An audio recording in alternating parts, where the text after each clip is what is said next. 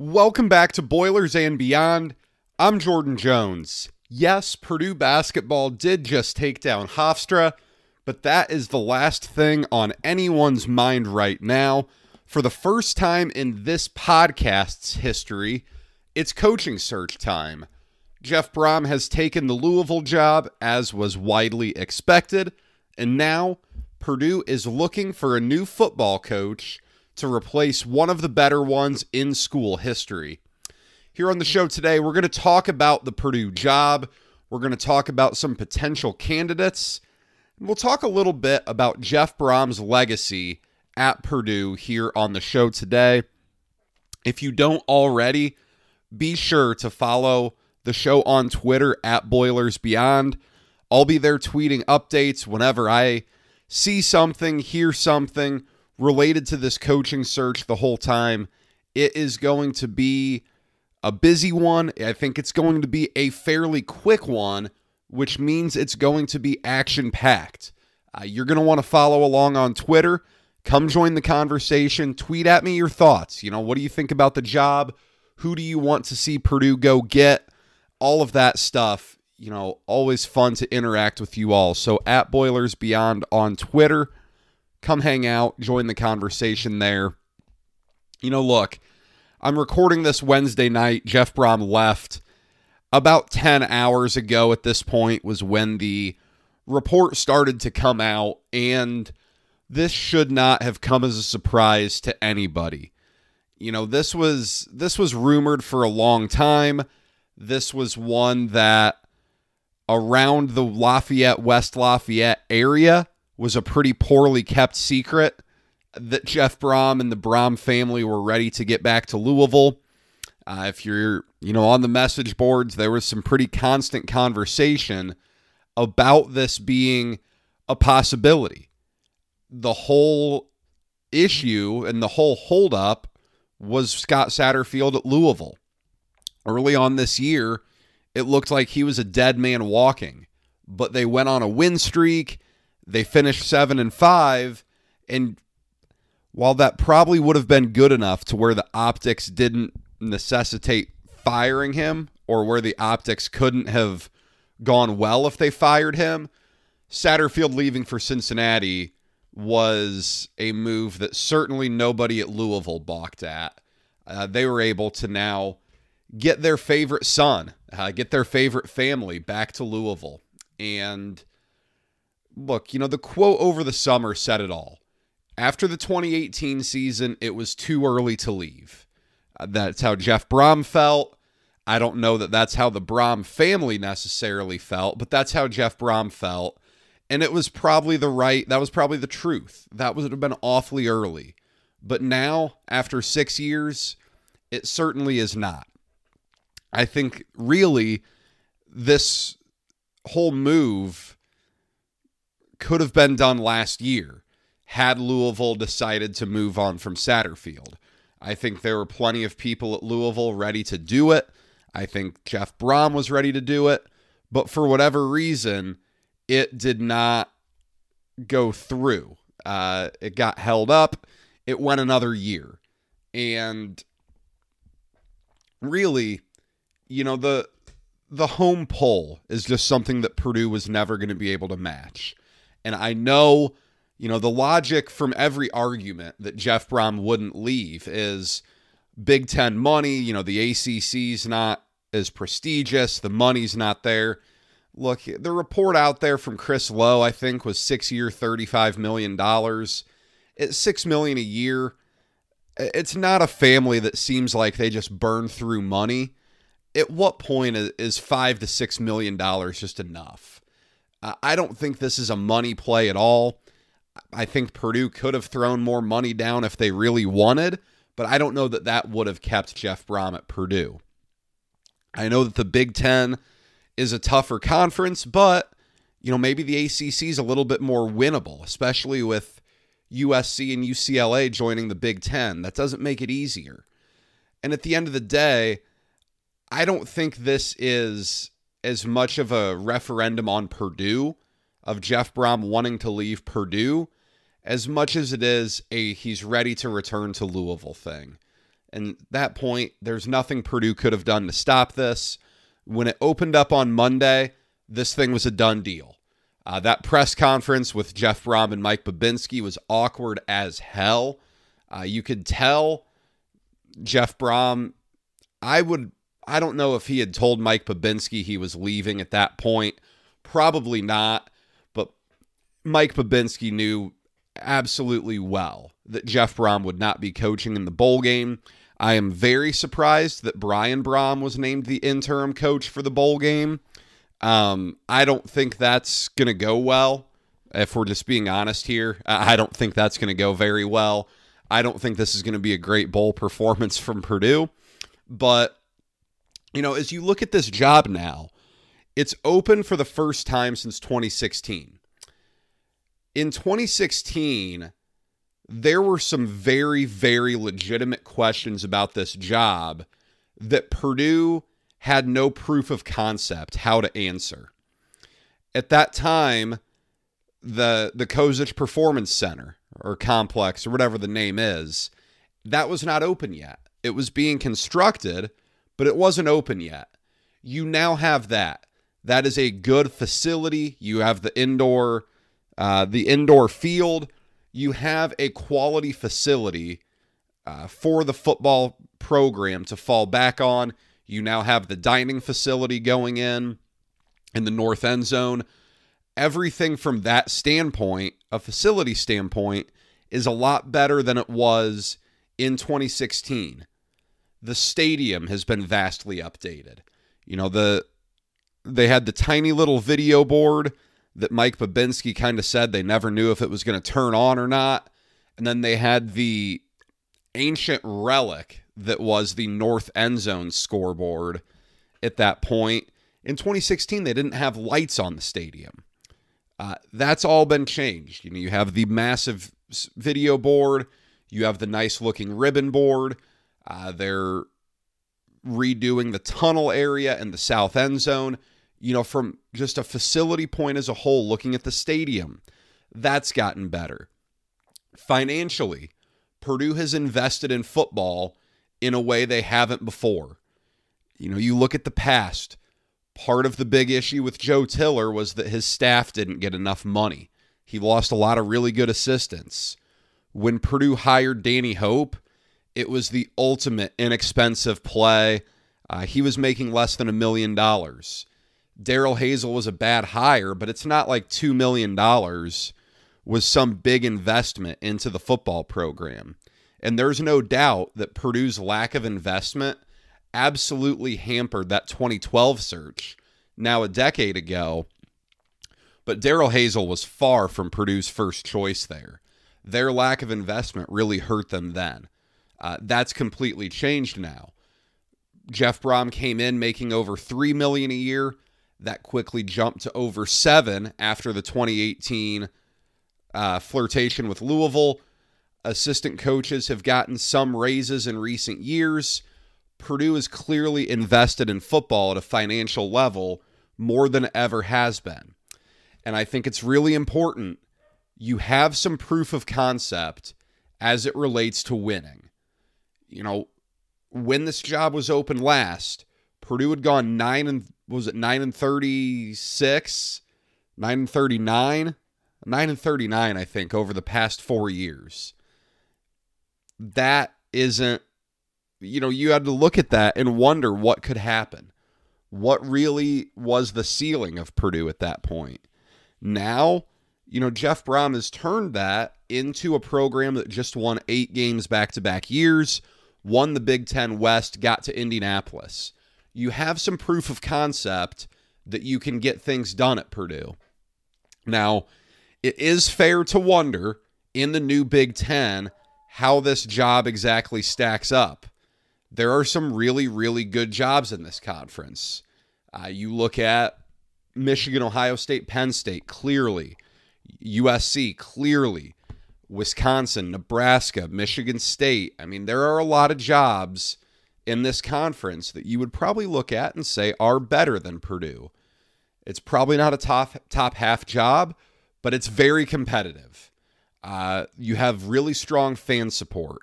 That's not something that some other programs in the same ballpark of Purdue can say. A lot of empty seats over at Memorial Stadium when Purdue was there this year at Illinois. Ditto down in Bloomington.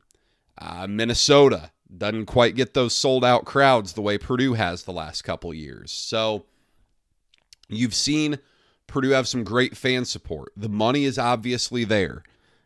It's a Big Ten job. You know what that new media rights deal looks like. Purdue does have a strong group of donors in the John Purdue Club. So the money is there. You have to ask what the ceiling is, and that's important for whoever Purdue hires. It doesn't matter if they go the group of 5 route, if they can poach a Power 5 coach, if they get a hotshot assistant, an up-and-comer. However it goes, you have to have reasonable expectations here. One of the talking points about Jeff Brom leaving is, did Purdue kind of hit that ceiling the last couple years? Because if that's the case, if that's how Jeff Brom felt, then getting out is the smartest thing to do. Once you've hit your ceiling, people get impatient really quickly. Now, I don't know that I necessarily agree that Purdue is completely maxed out its ceiling. I think a certain level of consistency in doing that year over year is important. But there's no doubt, when the divisions go away after next season, when you have a 16-team league with USC and UCLA and some of the non-conference schedules you have lined up for the future, it's not easy. This is not a place where you're going to walk in and win 10 games every year. Purdue's won 10 games once ever. Purdue hasn't finished the season in the top 25 since 2003, and since 2007, Purdue spent 1 week ranked in the top 25. So, there's a ways to go, but from an overall record standpoint, 8-4 is pretty good. 9-3 is unreal. And 6-6, 7-5, I think that's acceptable. You want to have those high ceilings, you want to have those good years, but 6-6, 7-5 can't really be a bad year. The biggest question to me is Purdue's financial investment here and what that means for who they can hire. I've got coaches to watch here after this point, but Jeff Brom made over $5 million when he was at Purdue. And when they signed him to that deal in 2018, following the first Louisville watch, however you want to put it, that was a top 10 deal in the country. It is not even close to a top 10 deal in the country anymore. It has been blown out of the park. If you look at the Big Ten alone, Matt Rule just got $9 million. Luke Fickell just got about almost $8 million. I think 7.9. Mel Tucker got $9.5 million. Now that one's probably a bit nuts, but these are the numbers you're dealing with. You know what Ryan Day's making. You know what Jim Harbaugh, James Franklin are making. That $5 million is pretty status quo in the Big Ten. Like I saw PJ Fleck just got a bump up to $6 million. So how ready is Purdue to go spend money? I mean, are they willing to put big, a $6 to $7 to $8 million deal on the table to try to get a Power 5 coach away? I don't know. I don't know what to expect there.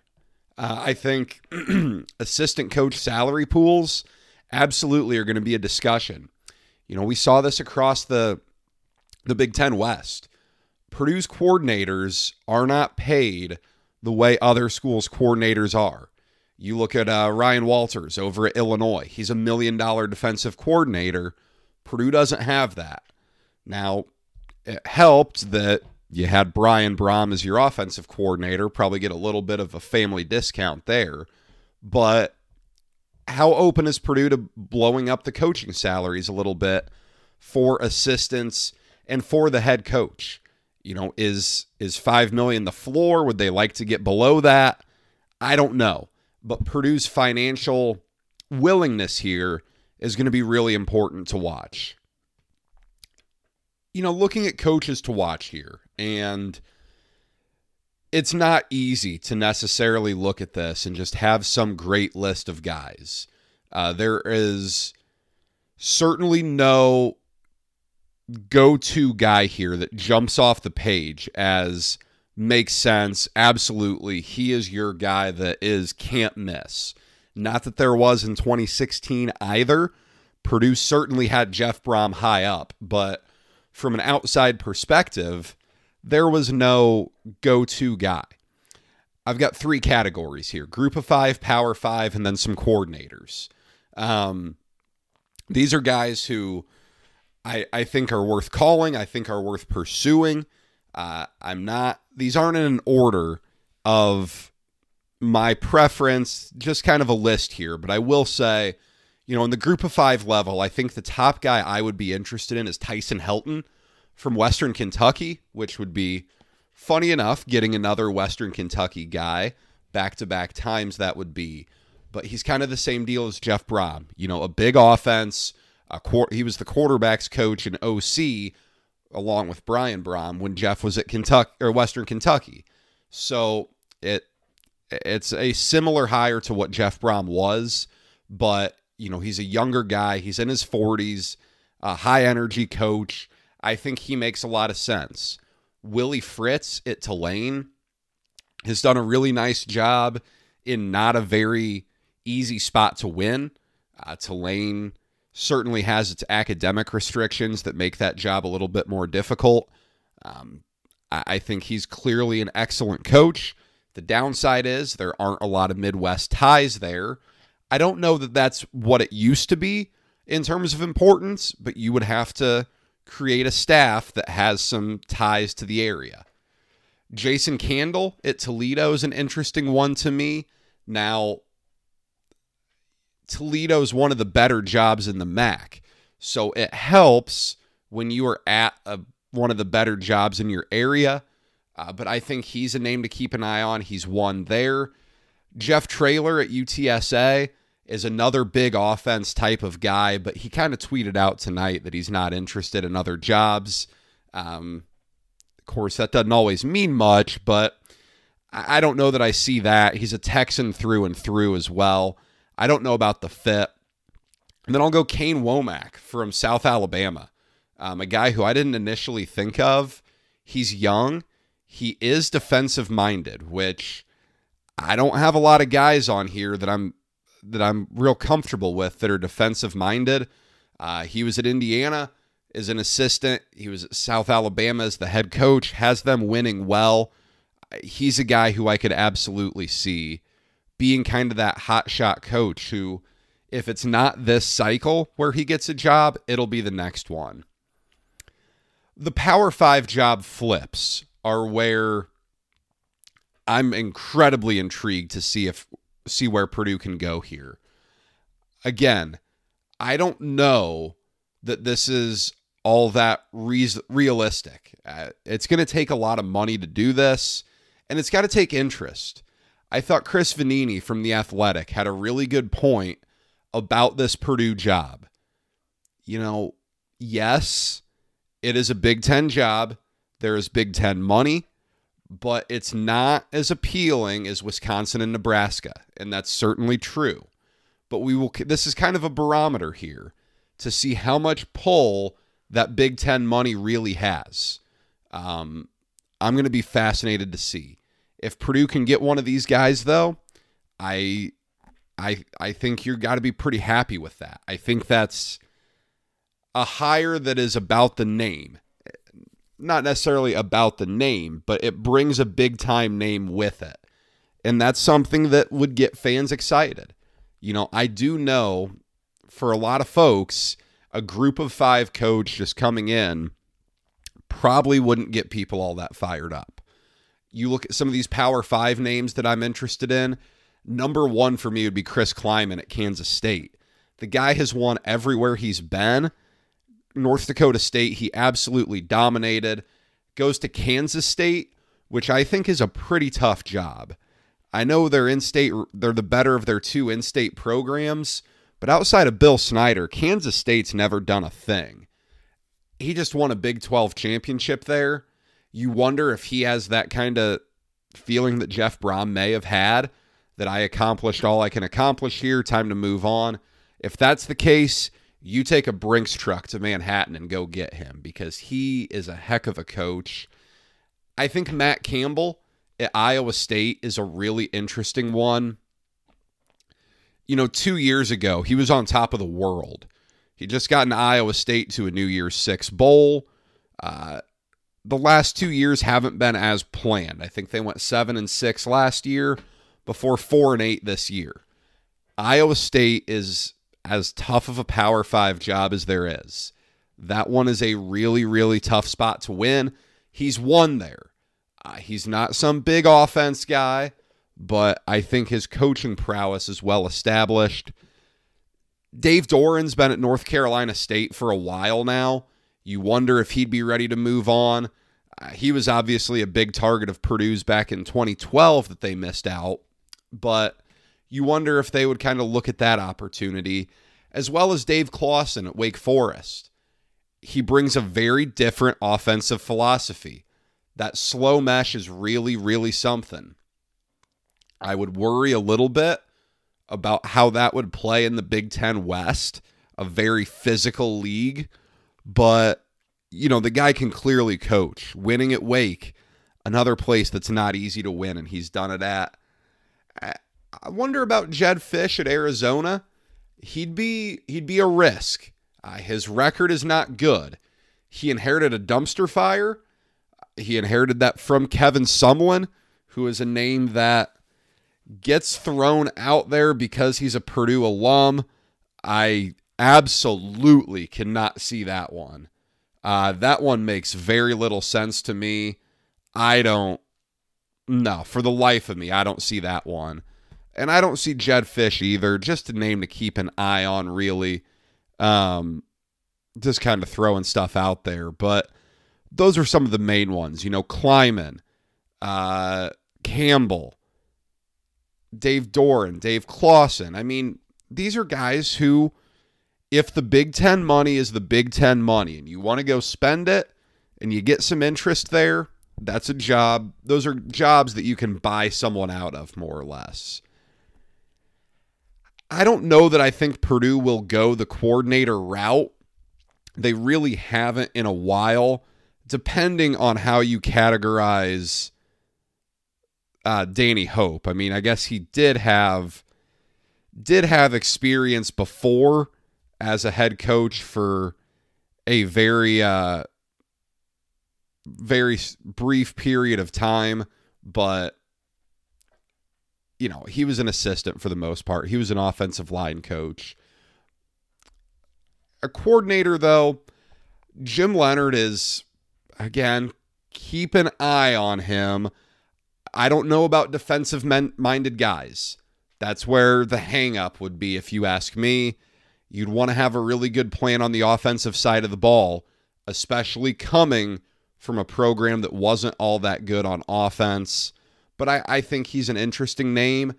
Garrett Riley would probably be my favorite coordinator potential. He's very young. He's like 33 years old.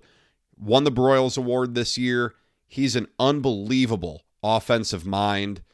He's done some awesome things there. He's kind of got the genes, being Lincoln Riley's brother. That would be a pretty interesting one. Bill O'Brien's a name that gets thrown out there. I don't know that I see it.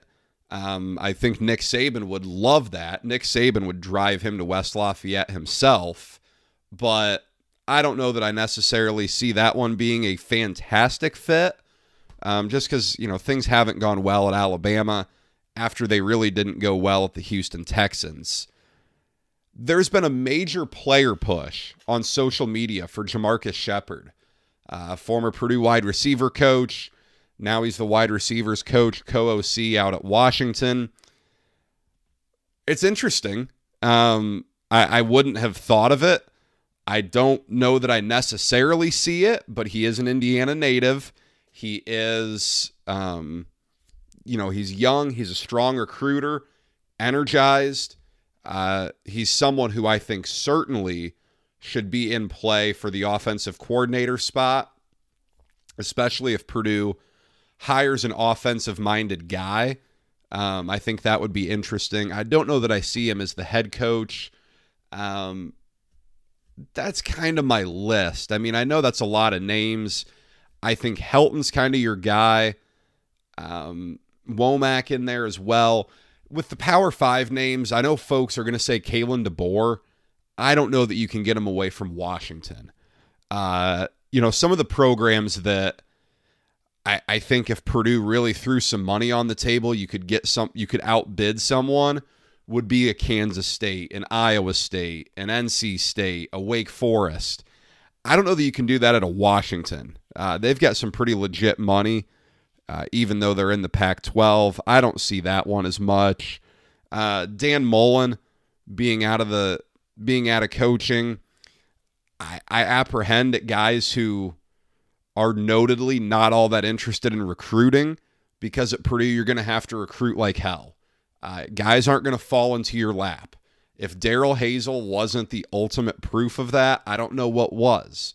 He was an Ohio State guy who at Ohio State, especially under Jim Tressel, when they just really recruited regionally, they could swoop in at the last minute and land a guy. That's not how it is at Purdue. Purdue has to hire someone who's very energetic and strong as a recruiter. That's my list for now. Obviously, we'll keep updating moving forward. We'll keep talking about it on here, on Twitter. Wanted to close a little bit today talking about Jeff Brohm's legacy at Purdue, because that's going to be the main point here. And, in fairness, it certainly could be viewed as a negative towards this if he goes and takes current players or flips recruits to Louisville. That's part of it. That's life in the bigs. I don't really blame Jeff. If players are wanting to come with him to Louisville too, so be it. In general, the timing on this is pretty good for everybody. You look back at 2018, and the timing would have been really difficult. There was clear reason to be excited about the immediate future at Purdue.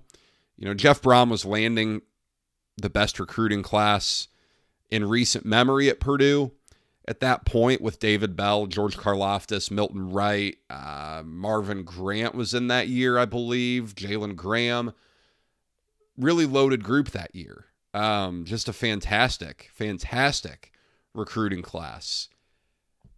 There was a lot left to do. That year finished so strong. Purdue started 0-3, finished 6-6.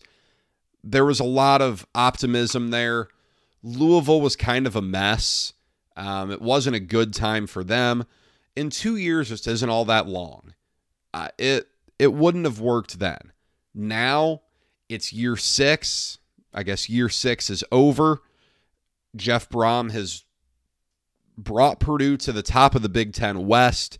He's gotten them over some rivals. He got them realistically as far as you could have ever hoped for when he took the job over in December of 2016. I think when you look ahead to next year, it's a very natural spot to reset. Next year's roster doesn't look to be all that great. Let's be honest here. Purdue loses a ton. And I think it sounds like there's going to be some legitimate portal turnover as well. You just saw Spencer Holstead transfer. He's not going to be the last one, but losing starters like that, established starters, certainly a reason for concern. So you combine that with a really brutal 2023 schedule, and I think it's a natural time for Jeff Brohm to look to get out. And from a Purdue perspective, you have a great coach in Jeff Brohm who is now gone, and that hurts. Let's not act like this is a great thing for Purdue, because hiring coaches is difficult. This is at best a 50-50 proposition, whether it's going to get better, whether it's going to get worse. It's not easy to improve on 8-4 seasons. You have some infrastructure in place, and if you nail the hire, you can. But it's easy to go backwards as well. This isn't ideal for Purdue, but at some point, having your head coach connected to another job constantly, that couldn't sustain. I don't know how Jeff Brom handled that in recruiting, but you know it had to be used against Purdue like crazy. And granted, if you look at the pure recruiting rankings of the classes, maybe that has been an impact. I don't know. But Louisville rumors had to die one way or another. And if Satterfield hadn't left and came into next season on the status he was after this, it would have been another, probably even more of a season full of Jeff Brom to Louisville talk. Are they going to fire him? All of that. He accomplished everything Purdue could have hoped for. They're a Big Ten West champion. He went over 500, both in Big Ten and overall, over the course of his 6 years. That seemed like a long shot. That really did. He brought a competitive mindset right away to a program that needed it. The program was non-competitive for a long time before that. And right away, he came in there and he changed the mentality. That 2017 season, in my eyes, will always be a bit of a minor miracle because you saw what that roster did. And yes, he brought over some guys from Western Kentucky. He brought in some junior college guys that really helped. But man, that roster was not a 6-win, go to the bowl game and win it type of roster against a guy like Khalil Tate especially. That was one of the more fun seasons I can remember. 2018, same deal. You only went 6-6, but the way you did it was so fun. You had big wins against Ohio State. You went to Nebraska and won, which felt big at the time. Beating Iowa at home. Beating Indiana to win the bucket, go to a bowl again. There were some downtimes. The 2019, 2020 seasons, those weren't fun. People weren't happy at that point, but he bounced back right away. And now, over the past 2 seasons, 9-4, 8-5, that's pretty good.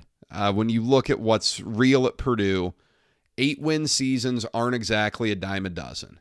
That's not, you can open up Purdue's football reference page, and with the exception of 97 to 2006, there aren't a lot of 8-win seasons on there. So you look at the big wins, building momentum for the program.